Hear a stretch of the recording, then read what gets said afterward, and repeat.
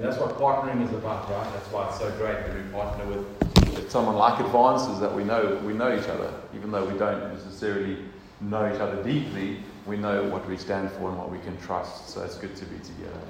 Guys, I want to talk to you today about the Father's lavish love. It's a very personal journey that I've been on at 18. I was really insecure.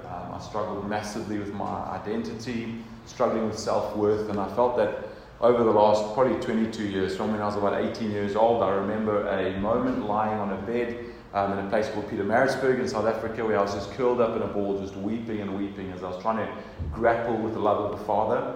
I have a pretty good dad, I have a wonderful mum, and my parents have done the best that they knew how through their own brokenness. And they never ever woke up one morning and thought, I really want to mess with Paul, I want to hurt him. Or they woke up and they did the best they knew how, but they carried the wounds that they had, just as I do, and I have a lot more grace with my now having 5 children and understanding how hard it is. This thing looks so easy, right? Like marriage. It looks so easy from outside. It's like when I've got kids, they'll be like this, they'll be like that. You have your own children and then you suddenly realize it's a lot more difficult. But over the last 22 years, I've felt God begin to build into me a deep understanding of the love of a Father. And part of what I want to journey with you today as I'm preaching is hopefully it comes across that this is not a moment thing. God does do things in moments, and they can be significant. They can be springboards. You can have an experience, or someone preaches something, or you read something in God's Word, and it can be a significant moment. But really, this thing is more like the volume button on an old, like old hi-fi system, and you have the knob, the volume knob, and sometimes it just feels like the noise, the white noise, just goes like right up through the roof, and then other times God in His grace just comes and turns it back down again. And as I've journeyed with God over 22 years in this particular area, it feels like the God has allowed longer periods of my life where the volume has been turned down. Does that make sense? And then just occasionally there'll be something that will happen with my earthly dad, or with someone else, an older man, or just another scenario where I'll suddenly feel those feelings of insecurities or rejection or whatever it is rushing back in, and I'll have to run to the Father and go, please turn the volume back down again. So hopefully that resonates a little bit with you. But all I'm trying to say is that I'm a fellow journeyer with you. I'm not standing as someone who's got this. I'm standing as someone who feels very much on the journey of trying to understand the love of the Father. And so what I want to do this morning is I'm going to preach in 2 parts. The first part is just the love of God. I want to just hold a high view of the sense of God's love, and I want to try and show you from just a very few scriptures. We're not going to go text by text this morning. I'm just going to try and paint a big picture for you of the love of God. And then the second thing I'm going to do is just look at 3 enemies that try and take that love away from us. Just I'm a very practical preacher, so I want to preach practically on the 3 things that come to try and rob us of those enemies. All right, are you with me?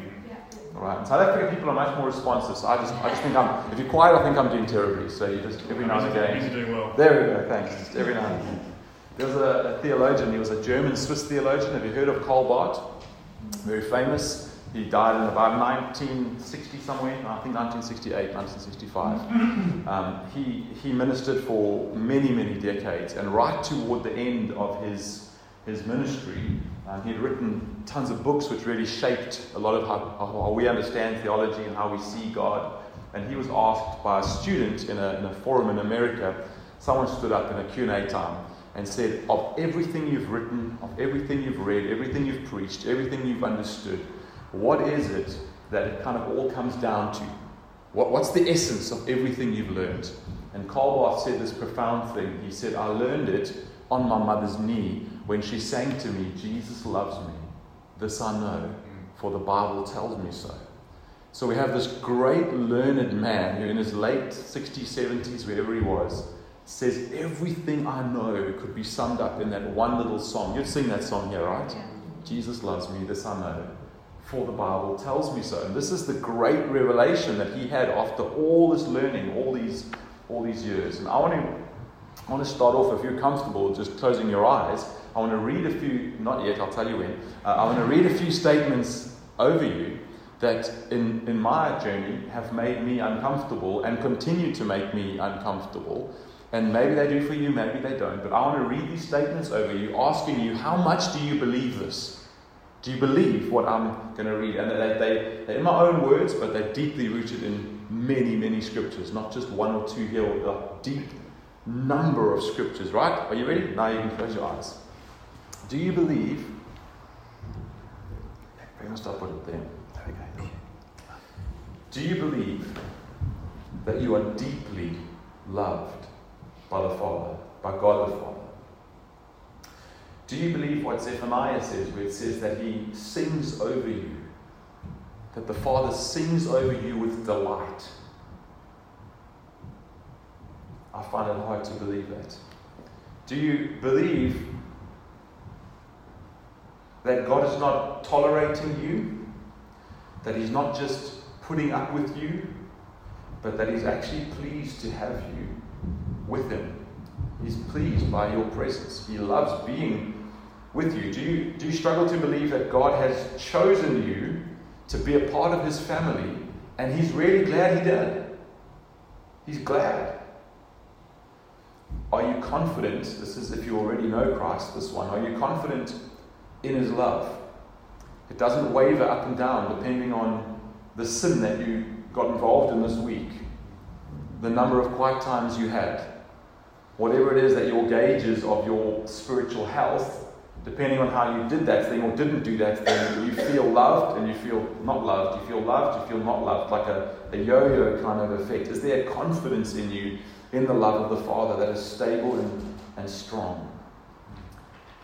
Would you use any of these adjectives to describe God's love for you? Words like lavish love, poured out love, over the top love, enduring love, personal love, unwavering love, unceasing love. That there's nothing you could do that could make the love of God cease. We've been singing about that this morning. Holy Spirit, as I preach, Father, as I preach, through the power of the Holy Spirit, through Jesus Christ, your Son, I ask that you would come and speak your words, not just into our heads this morning, but into our hearts. We want to know you, as Ephesians says, that we would know the love of God. As Paul prays for those people, we pray that for ourselves this morning in Jesus' name. Amen. So now, any of those statements make you uncomfortable. They do me. I've battled to grasp that God could love me in such an unconditional way. But sometimes it's actually felt offensive to me when I've heard someone say this, or like, God loves you, and you know, not in your sin, in your brokenness, in all your rubbish. And I'm like, I just don't understand. I don't get that. I don't know how you can love me like that. But at the same time as I'm feeling this kind of like, I want to serve God from an emotional distance, you know, like as for me and my house, we're going to serve God from a little bit further away, a bit of a distance. We'll keep Him over there. At the same time as I have that emotion going on in my heart, I have another emotion, which is I desperately want to be loved like this. I desperately desire that God would love me in this way, and that I could just continue to believe it. I feel like there's moments, like kind of mountain moments, where I believe it, but a lot of my life feels like it's been lived down in the valley part, where I believe it for a moment, and then, you know, for like 6 months I really struggle, and then I believe it for 3 months. Does that resonate at all? Just me, obviously. Me too. There we go. Thank you. Thank you. That somehow God, in His mysterious purpose, has saved us, I'm fine with. I'm fine with God having saved me, but I often wonder if He tolerates me while I irritate Him. That He doesn't really want me around, that He's kind of thinking to Himself, you know, He sighs deeply, He bites His tongue, He doesn't, you know, smash me, and he thinks one day after they die, and Paul, after he's been glorified, you know, then I would have done all the work and made Him completely perfect, and then He's going to be fine. But for now, let's just tolerate Him. Guys, Scripture tells us something so completely different about the love of God. It tells us that we have been adopted, is one of the primary words that is used, and not begrudgingly, not reluctantly, not God saying, oh, well, I guess I better, not reluctantly at all. Timothy Keller, one of my favorite authors, says, this is a profound definition of the gospel. He says, the gospel says that you are more sinful and flawed than you ever dared believe, but more accepted and loved than you ever dared hope. That's a profound definition. I'll read it again for you. You are more sinful and flawed than you ever dared believe, but more accepted and loved than you ever dared hope. John, the apostle of Jesus, he calls himself the beloved, right? It's like Moses saying, writing about himself, that he was the most humble man in the world. But John calls himself the beloved disciple. And he writes this in 1 John 3. He says, see what great love the Father has lavished. That's where the text where I got that word from. The Father has lavished on us. And John's like, you can hear the marveling in his voice. He's like, can you see it? Can you see it? Look at this great love that the Father has poured on us. Great love, poured, lavished on us. And then he says that we should be called children of God. That's the great love. And then he says, and that is what we are. That is what we are. Children of God. Paul, the text we read this morning, I think it was Nicole who read it for us, Ephesians 1. For he chose us in him before the creation of the world, right? So just think about that statement. Before you did anything right or wrong, before the sin that you struggle with, the mountain that you keep on going round and round, before whatever good thing it is you think you've done, the charity you've done, or the tithing you've done, or the coming to church you've done, or whatever it is, before the creation of the world, God chose me to be holy and blameless in his sight. Say that little word with me, in love. In love, he predestined us for adoption to sonship, daughtership, through Jesus Christ, in accordance with his pleasure and will. He wanted to do it. If I leave a will, right? I leave a will for my kids one day. It's like, this is what I want to happen. It's my will. I want this. This is my desire.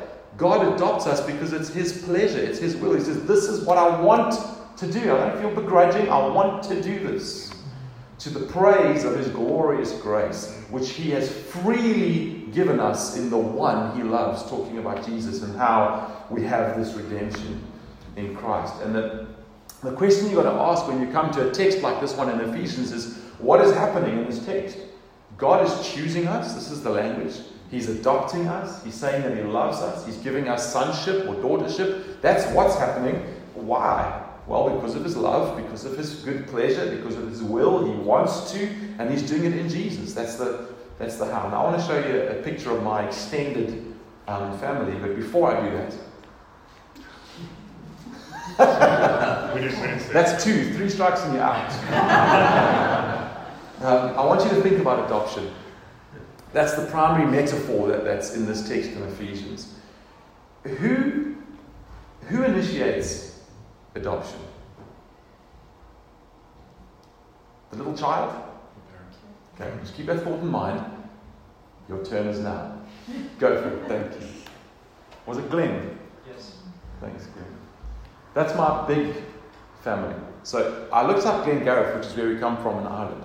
There's 140 people, according to Wikipedia, in the whole town, right? If we'd stayed there, it would have been significantly larger by now. That's my mum and dad. Over there, obviously. Oldest sister, second oldest sister, third oldest sister, all with their ugly husbands. Then me, over there, with my beautiful wife. Then my younger sister there, and my younger brother. 6 of us, biological children, right? Between us, we have 24 grandkids. There's one, my little baby girl. You can see this picture was taken a little while ago. That's my 7-year-old over there. My little baby girl wasn't yet born, so it's about 5 years ago when my mom was at my mom's 60th, actually. But then you can see that there's some people in the photo who don't quite look like they belong, right? That's Simon over here. Simon was born, he's 27 years old. He was born in a hospital under a false ID. His mum walked out and abandoned him in the hospital.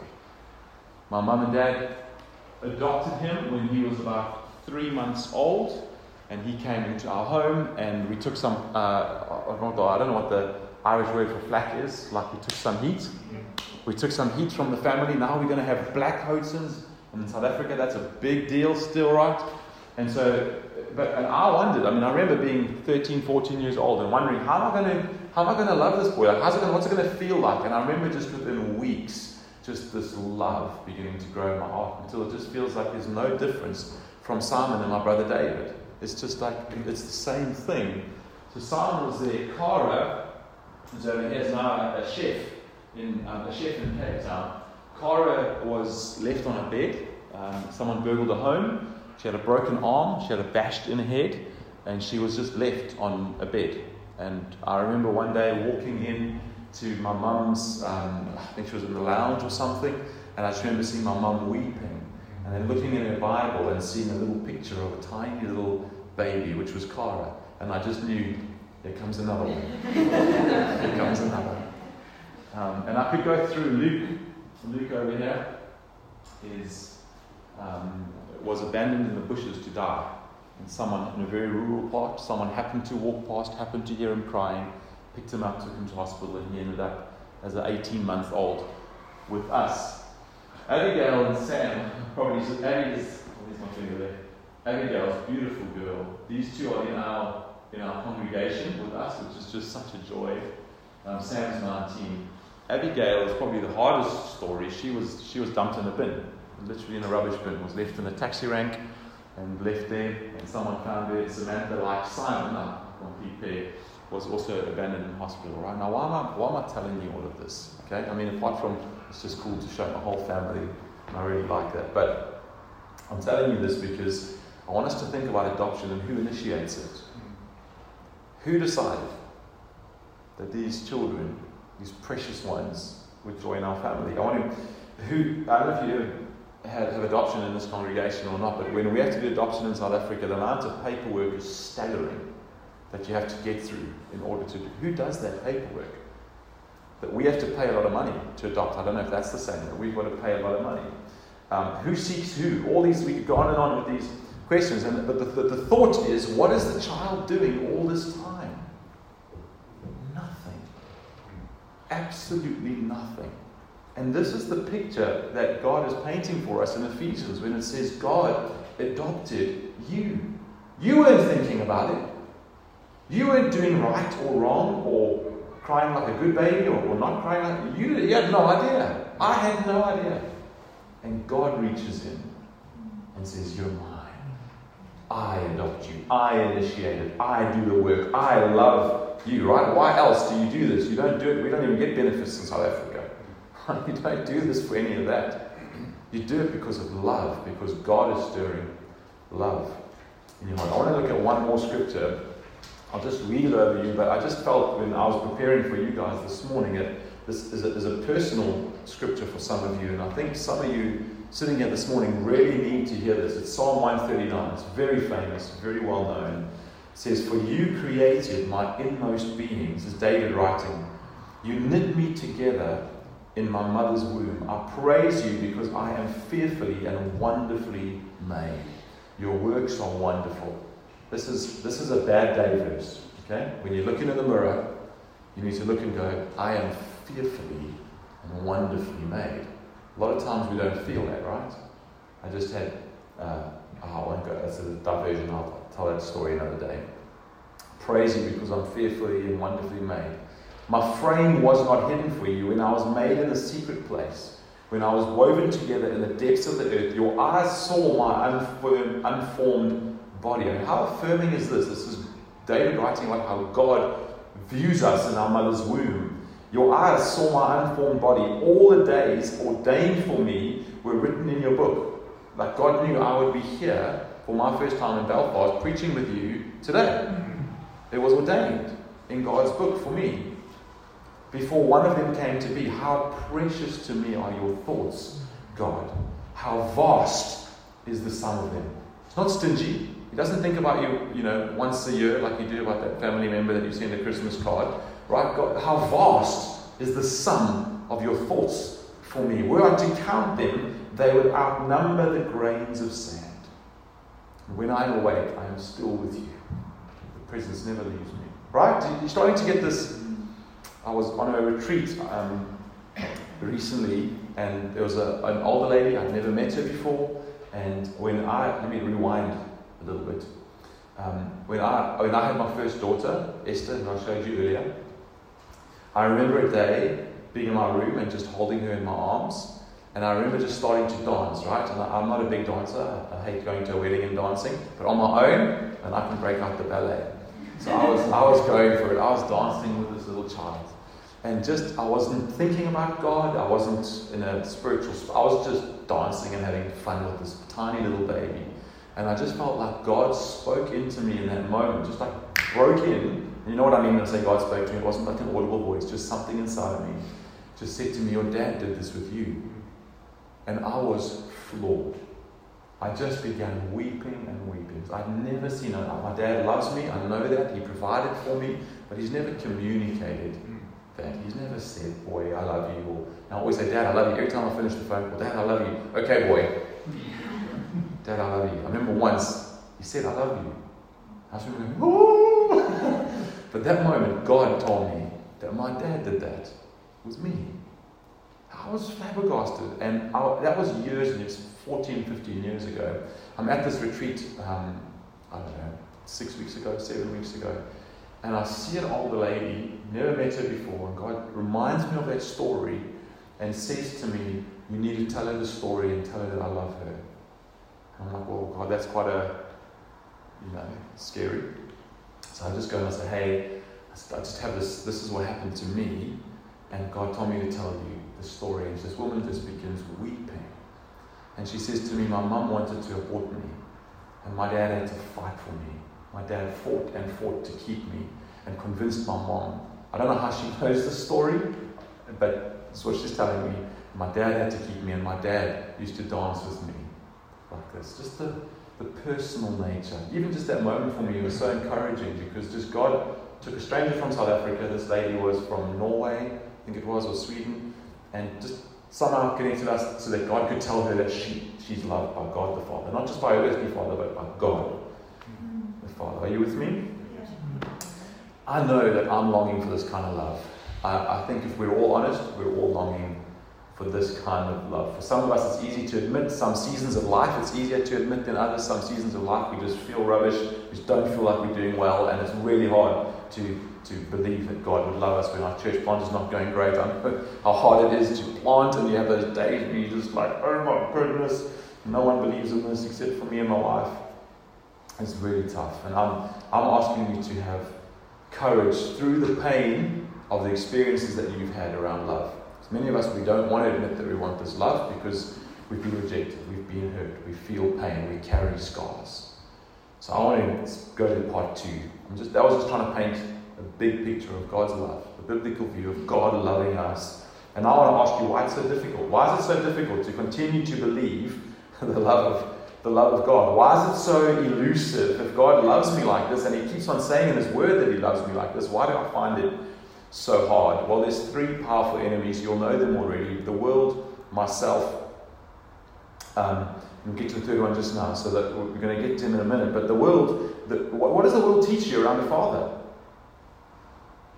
Increasingly, certainly in South Africa, and I'm imagining your context is similar, increasingly it teaches us that there's no such thing as a pure, abundant, and unfailing love from a father figure. That's what it's teaching us. It communicates that fathers are often unreliable, often absent. If they are present, they are apathetic, they're uninterested, they want to watch the football, they want to be on their phone, they don't really want to be near us, these kind of things. And the fallout from this, just culturally, the fallout is huge. We have a generation of children growing up who never feel secure in the father's love, often because those fathers have not felt love in their father, and they haven't felt love in their father, right? This is not a new problem. This is going from generation to generation. And we see it working out all across our society, especially in our very own pain, in our own hearts. One of the startling things for me has been in parenting and seeing my own brokenness. And imagining the kind of father I'm going to be versus the kind of father I am, and just going like, oh God, help me.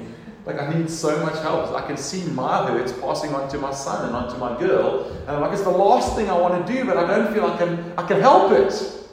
Right? And so this enemy of the world operates through this broken, warped view of the Father.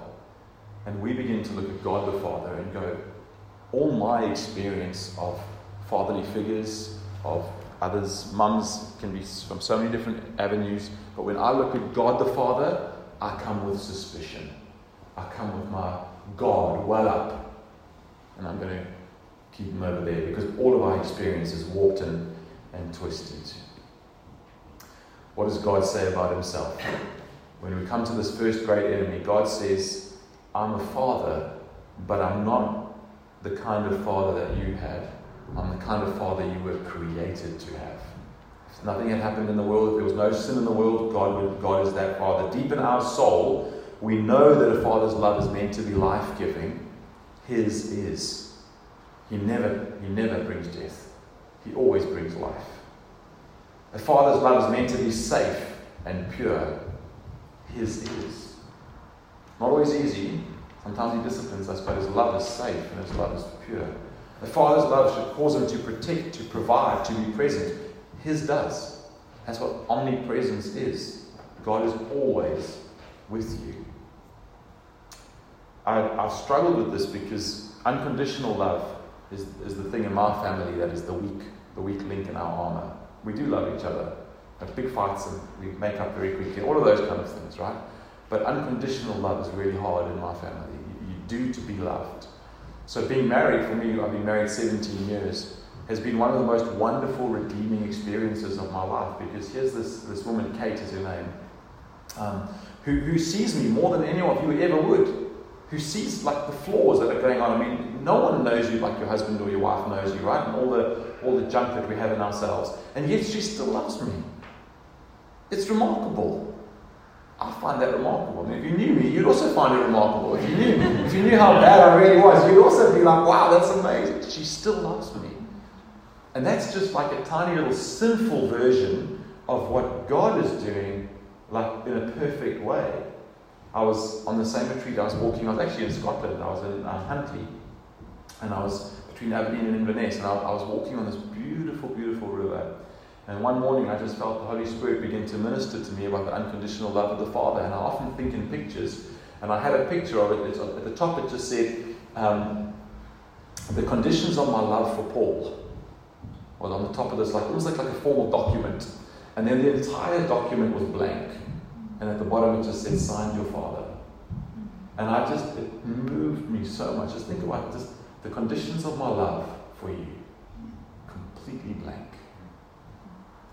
And this is the enemy that the world comes and says, no. The way you understand your earthly father, that's what God's like. That's the first trick. That's how he stops us from understanding the love of God. Then the second one is a little bit closer to home. The second one is my own flesh.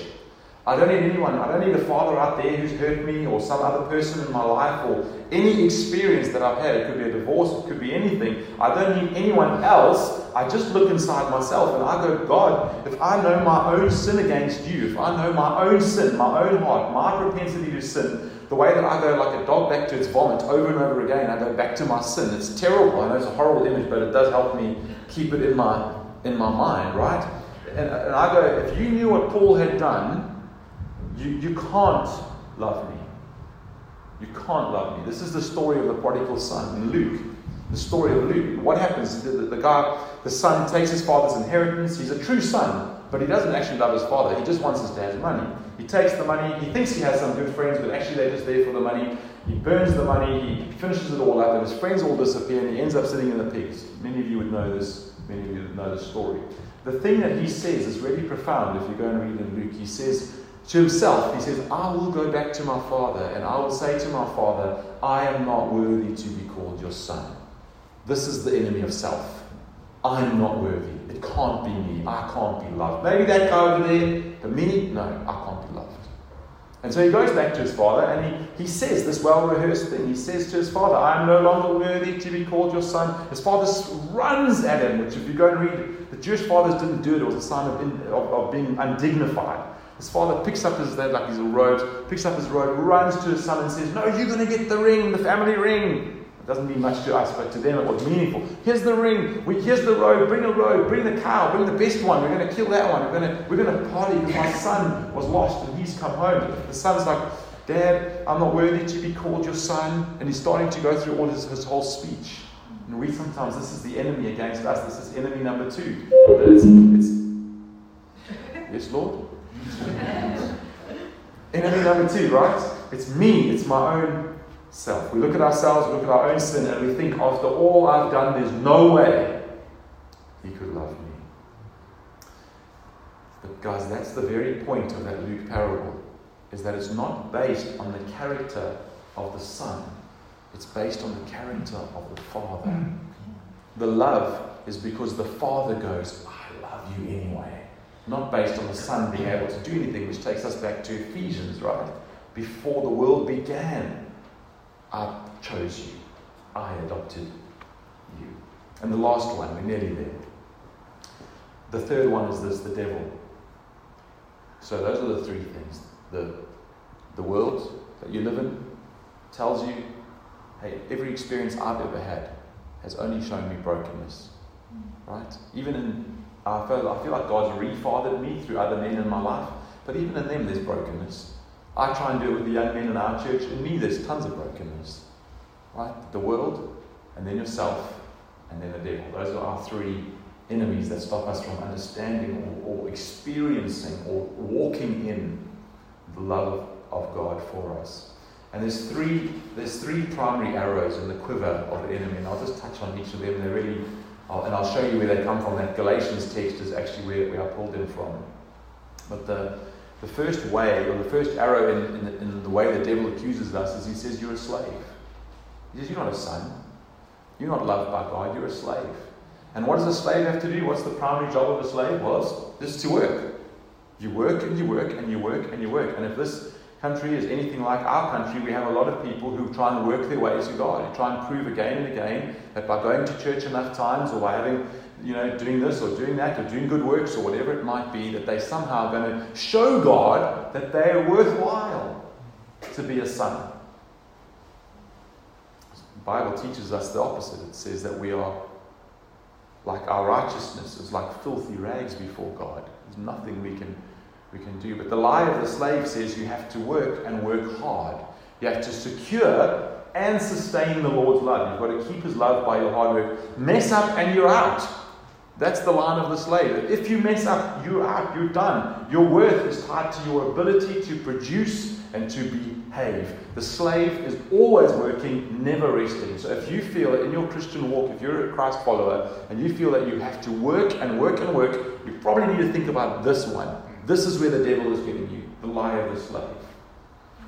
Then there's the lie of the orphan, which we've been talking about, adoption. Orphan, no mom, no dad. The lie of the orphan is that you've been abandoned. And the devil will come and tell you this again and again. God doesn't care. He's abandoned you. Look at what's happening in your suffering. You have cancer, you have this, your mom died, your dad died, whatever it may be, your child is sick. He doesn't care. He's not there. You've been abandoned. You're all alone. No one cares about you. No one's there to protect you. No one's coming in. No one loves you. In South Africa we have an expression, "Stokstien alleen." It's Afrikaans, meaning like all alone.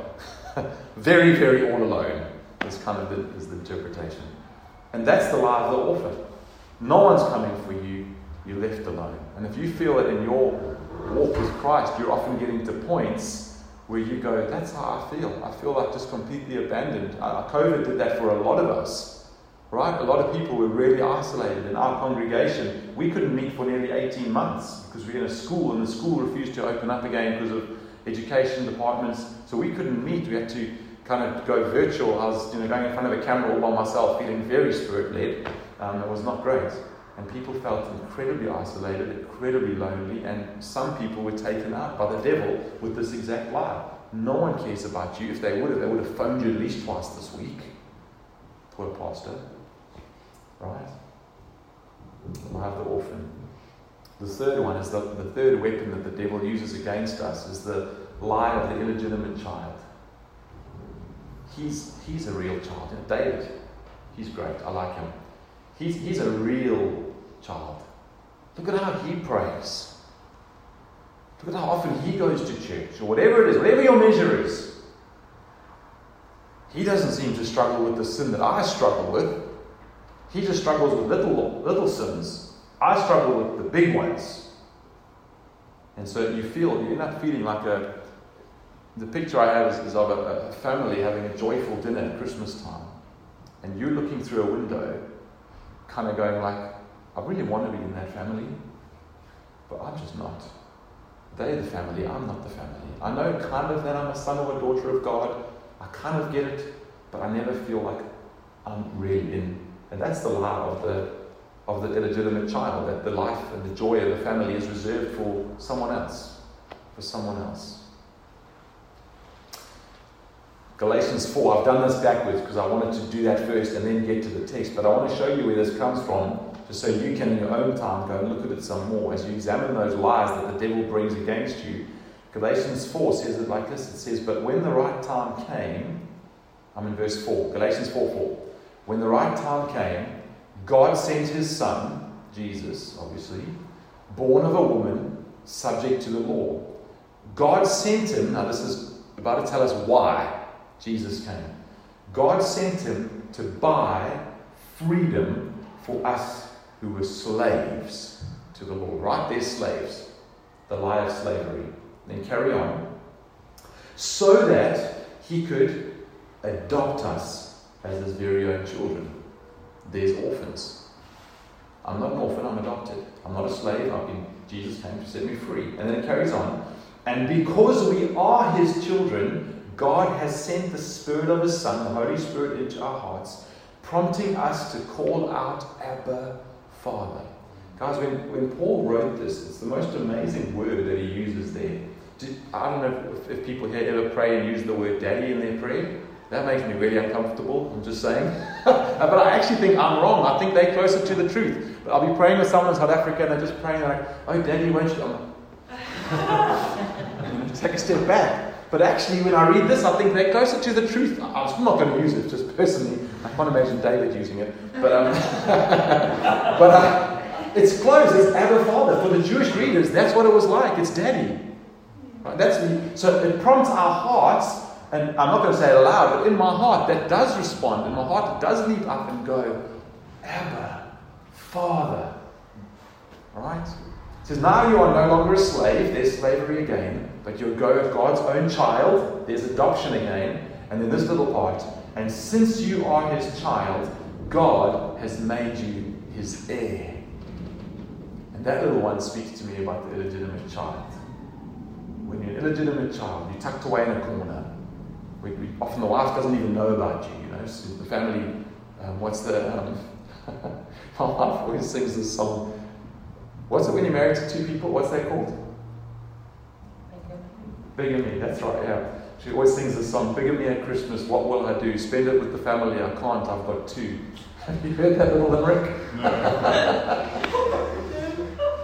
Sorry, I'm being inappropriate again. But this little verse, and since you are his child, God has made you his heir. You're not an illegitimate child. God has not just said, I'm adopting you. He said, I'm leaving stuff for you. There's reward, there's blessing. You're my heir. Now I want to just pause and clarify one last thing as I close, and that is that this love that I've been speaking about, this adoption, this legitimacy, this orphan, slavery, all these things we're speaking about, is not how you can just by default say, great, I have those things, that's me. If you don't follow Jesus this morning, and by that I mean that He's a Savior, and by Savior I mean not just that He's rescued you, but also that something in your heart is going, I want to follow you. I want to obey. I want to learn to obey you. If those things are not in play in your life, then you are a slave. Then you are an orphan. Then you are an illegitimate child. Now that can sound really harsh, but it's important that I say it, because when the devil accuses you of those things before you know Christ, he's dead right. And the way that I'll help explain it, I use this in my congregation sometimes, but imagine that David had cancer, so I'm just going to use you because I know you well-ish. Imagine David had cancer, and I had a cure for cancer, right?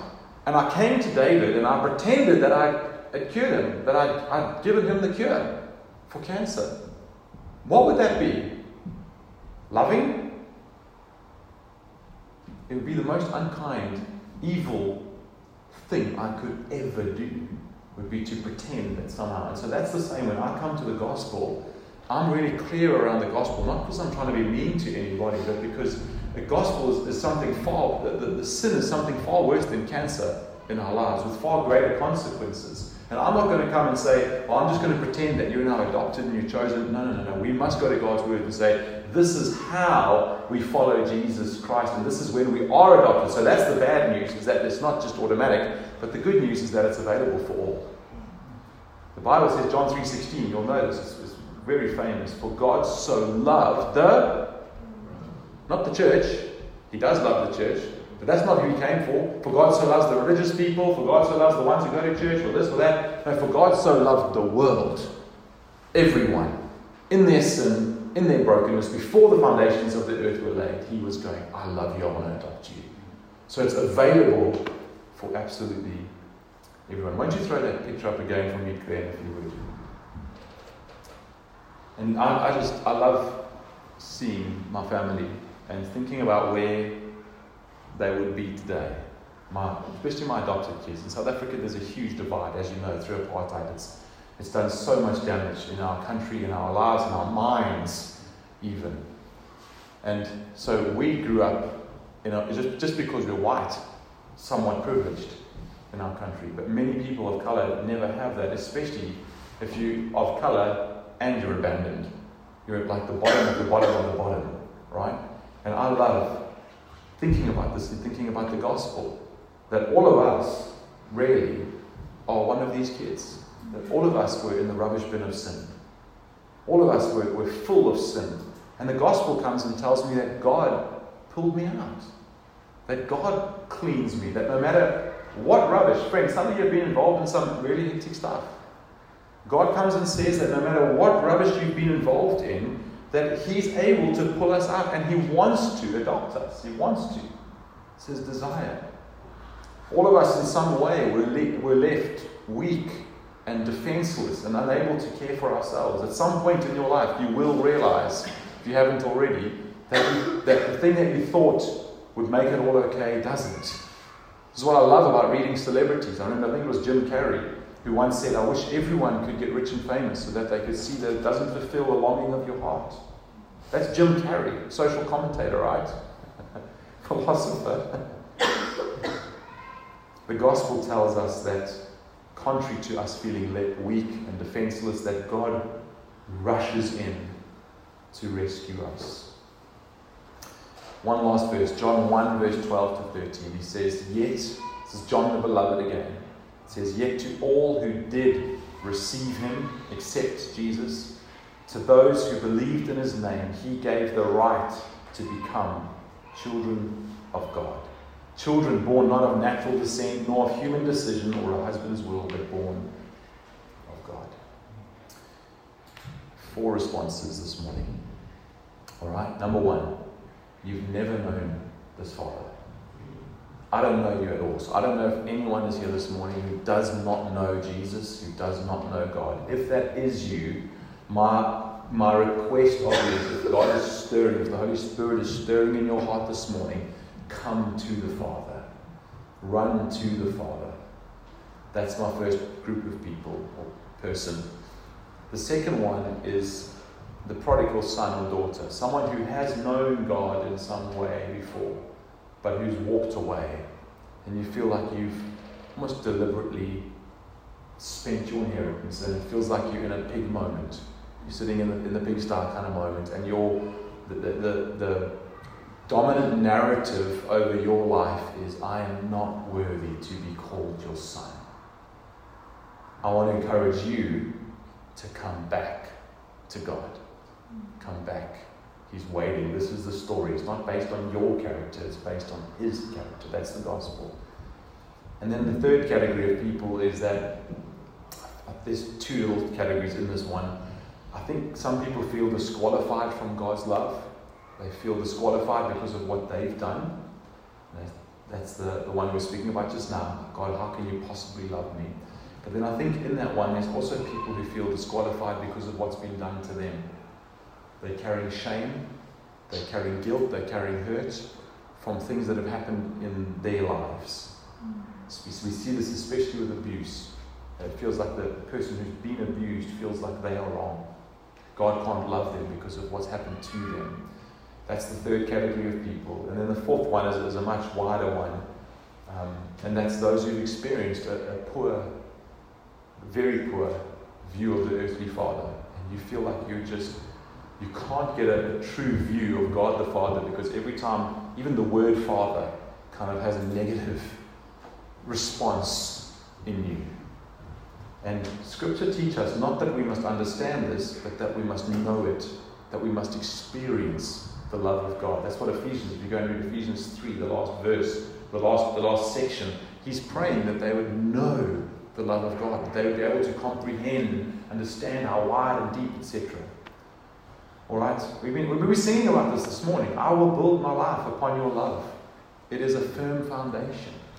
That's what we're singing about. And then, there's obvious, I would love to do a whole series on this with you guys, because the obvious next one is, if God loves me like that, how do I then love God in response? Is the obvious one. And then how do I love others? And we're singing in that same song, lead me in your love to those around me. And this love isn't just for Paul. No, it's for Paul, and then it spreads out. And then it splashes over into community. So can I don't know, David, can I pray for those anyone in that category? So let's go one by one through those categories. All right? Just out of respect for one another, can I ask us to close our eyes? I'm not going to ask you to come to the front. I just need to say that up front, because I've been in too many meetings where someone says, put your hand up, and then later on they say, well, I'll come to the front. But if you've never known the love of the Father, you don't know Jesus, and this is all quite new to you. Even some of the songs we're singing have words. You have no idea what we're trying to build, or what we're trying to do, or what these lyrics mean. Sometimes we sing about the Lion of Judah, or this other thing, and it just all feels new and strange, to be honest, for you. But something in your heart says, I do want to follow this Christ. This guy that's talking, I want to follow that kind of Father, and the Father that I've been hearing about in this Foundation Church while I've been coming. And if that's you, I want you to simply find a friend after this meeting, or somewhere in the next few days. Don't lose your courage. Do it as soon as you can. And just say to them, I want to give my heart to Jesus. Would you help me? And doing it in community like that is so powerful, because then that person can walk the journey with you. So if there's anyone like that in your own heart now, right now, won't you make a commitment that you're going to go and speak to somebody?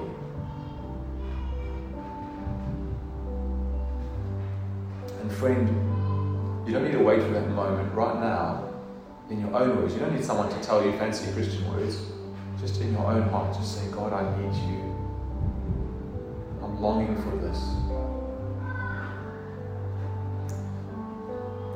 I'd ask the same of those who feel like they're prodigal sons or daughters sitting with the pigs this morning. Just, God, I'm not worthy.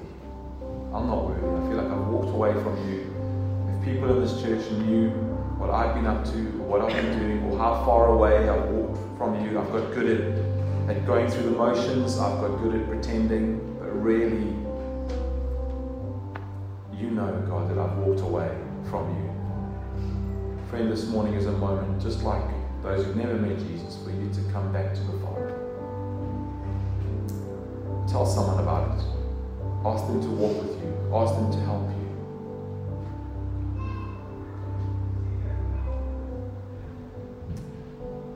And then group 3 and 4, I want to pray for. I'm going to just pray a prayer over you. If you would like to lift your hands, go for it, just in a posture of receiving. Just put your hands out in front of you. But if you're not comfortable with that, that's fine as well. Father, some of us this morning, I know in my own life I felt so often disqualified from your love. As I've wrestled with my own sin, as I've wrestled with my own struggles, I feel like I've gone around a mountain 100 times. I've said sorry to you 100 times for the same sins that keep on happening in my life, God. And I just want to ask you for freedom over people feeling like that this morning. I want to ask you for a deep revelation that we can never outrun your love, that we can never out-sin your love, that we can never do anything that excludes you from loving us as your children. When we have come to you, it's once for all, it's forever. And Holy Spirit, I ask that you would come upon us this morning. And those who feel disqualified by their sin, Father, would they be able to feel a grace rising up in them to throw it at you and say, God, it's yours. Please show me your love. Please show me that you love me. Father, I want to pray for those this morning who've had terrible experiences, Lord, more than I could ever imagine even. Who've had things done to them which make them feel unloved, make them feel unworthy, make them feel unlovely, unlovable.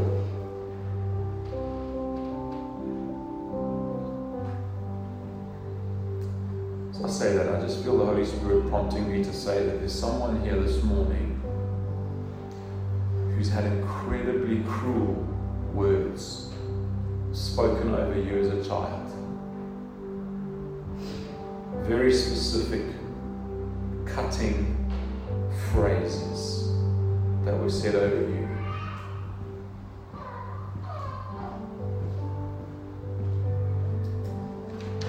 Holy Spirit is saying, and He wants to come right now and bring healing.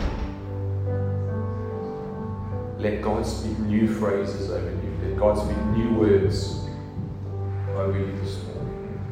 Why don't you come and sing over them, Father? Why don't you come and speak those words?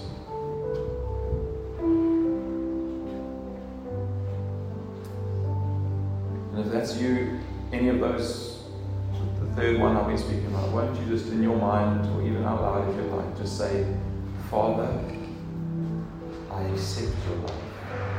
I accept that you love me. And then the last one is the experience of the Father's love. You've only experienced very poor love from the Father, and it's you just longing to know that God loves you. Holy Spirit, would you come? And just by your grace, show us your love. Teach